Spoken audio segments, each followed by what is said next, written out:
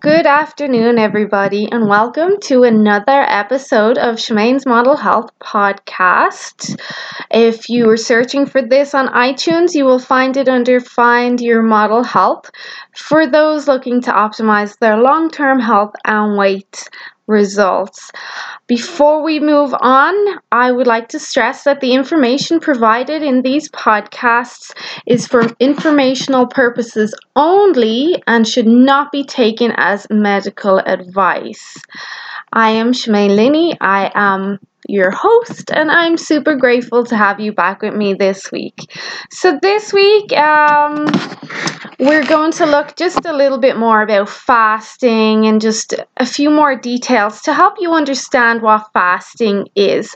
Unfortunately, when all these different eating styles and diets and whatever they may be come out, people tend to jump on the bandwagon and not have a genuine in-depth knowledge of these different diets or eating styles or health protocols or whatever they may be. And I see it when I say follow certain Facebook posts. I'll see that some of the comments being posted regarding a certain diet or eating protocol, they can be very blasé or very basic, and it screams to me that there's not a lot of in-depth understanding out there about whatever the diet or protocol may be.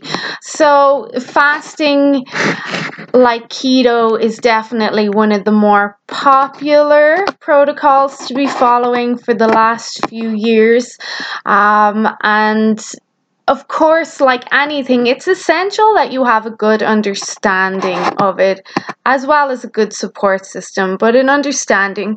So this week, I just wanted to touch on fasting because it's been popping up a lot around. And those of you that follow me, you know I'm an avid faster. I practice all different types of fasting protocols. I start most of my clients on fasting, and then I adapt their protocols or the requirements as they progress. But fasting is the oldest dietary intervention in the world.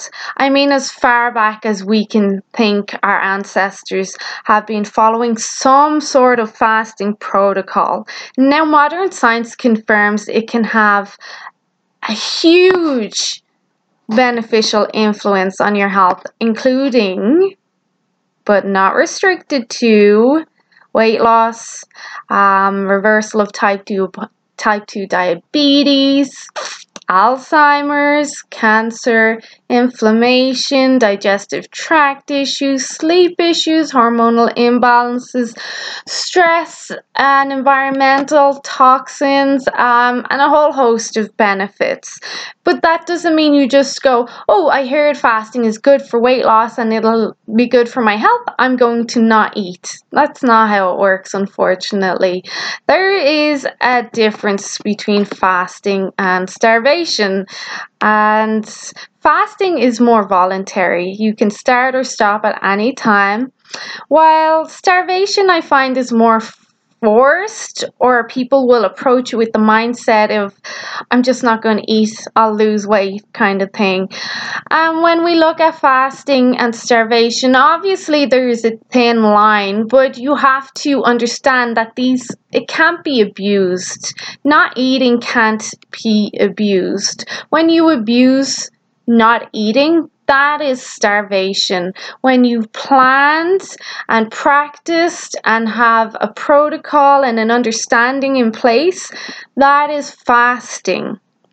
There are many different types of fasting protocols. You've got your 24-hour fast, there's intermittent fasting, there's one of my favorite warrior fasts, you've got extended fast, you've got water fast, you've got the 5-2 fast, you've got a 1 meal only fast. Like, there's a lot of different types of fasting. I did a PDF a while ago just listing the most popular fasts. If you'd like it, drop me an email.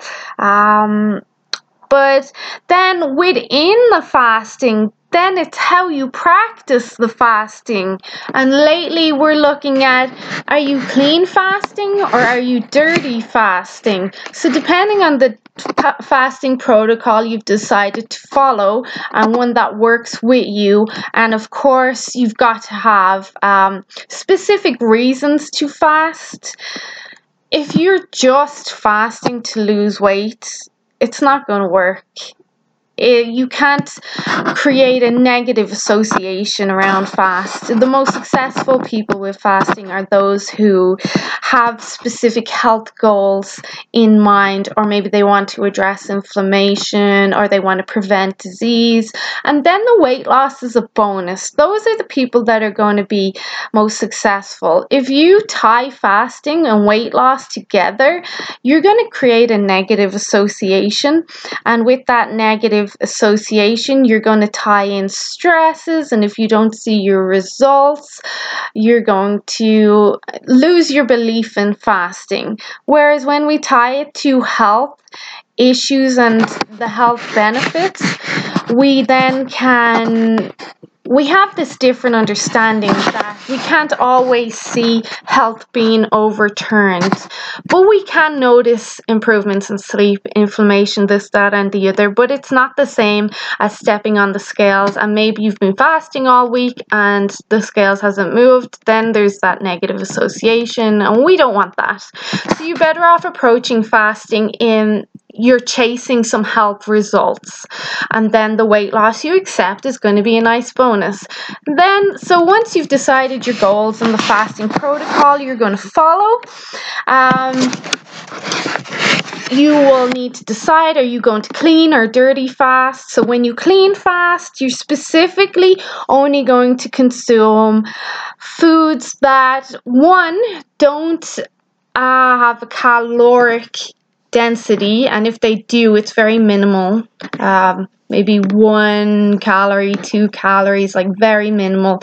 They also, whatever you consume is not going to have a metabolic reaction. So you're not going to start activating the digestive system or create a hormonal spike, let's say insulin.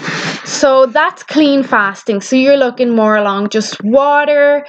Lemon juice has been shown to be okay, so lemon and water. Green tea, as long as it's not sweetened. Some other teas are okay. Black tea is okay. And these wouldn't, like I said, have a metabolic response. Then when you're dirty fasting, this is something that if you're new to fasting, I like to integrate or start transitioning people into fasting with a dirty fast. And this is where, like coffee, black coffee in your clean fasting too is fine. But dirty fasting would be coffee with maybe some whipped cream or coconut cream in it, or maybe a bit of MCT oil, or even a bulletproof coffee. I mean, these are all going to activate your digestive system. They won't cause an insulin response, but they will cause other hormonal responses. And then like tea, let's say flavored green tea, we'll just say tropical green tea, or tea with liquid stevia, or something along the lines, or maybe a 50-calorie break in the fasting. This would be considered dirty fasting. So it's just enough that you're doing the least amount of fasting that you can. You're still taking in calories. You will be activating the digestive process, but dirty fasting should be considered more of a transitional phase to prepare yourself into going into a clean fasting, which can be a lot tougher. So it's nice to start with dirty fasting. Then there's also like the hormonal aspects of fasting. Fasting should really be addressed for the health benefits, like I said, but definitely to help balance hormones. When we practice fasting properly, we can start balancing out hormones in as little as 3 days, we can address insulin imbalances and leptin imbalances, which are our primary hormones associated with obesity and Alzheimer's and diabetes and all that.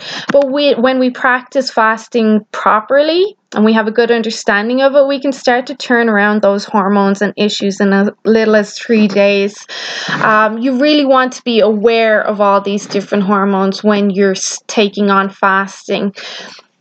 And then aware of stuff that will and won't break your fast too. So there's a lot to fasting, but the basics I've just described there, you should always consult with someone that has an in-depth knowledge on fasting. But the basics would be: choose your fasting protocol, choose your reasons for it, and then decide if you're going to clean fast or dirty fast. And then you can go from there. There's more involved in it, but that's the basics. The cleaner your fast, the better or faster your results are going to be. As for those, this is one myth I like to address. And in the hundreds of people I work with, I get a handful of people that will say, well, I have to eat, I get shaky and I get blood sugars, this and that. A lot of the time that is based on the nutrition that you are taking in on a daily basis. And all the people I've worked with, I only have a couple of people that are diabetic or have a predisposition to diabetes or that suffer with hypoglycemia issues. Those are the people that I watch more closely, and I will tell them you can use this hack to help with your blood sugar drops or whatever.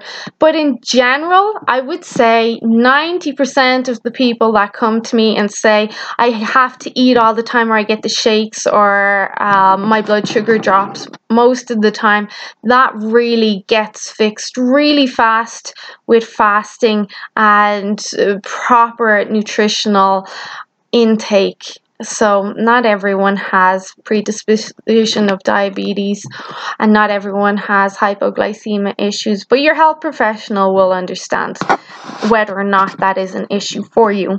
But I hope that clarified fasting a bit more for you so that there's no misconstrued information buzzing around your head.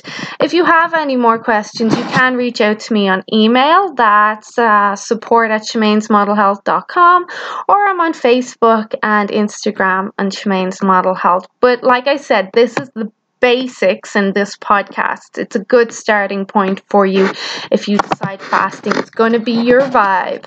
Okay, have a safe, healthy week. Get your vitamin D, and we will chat soon. Bye-bye.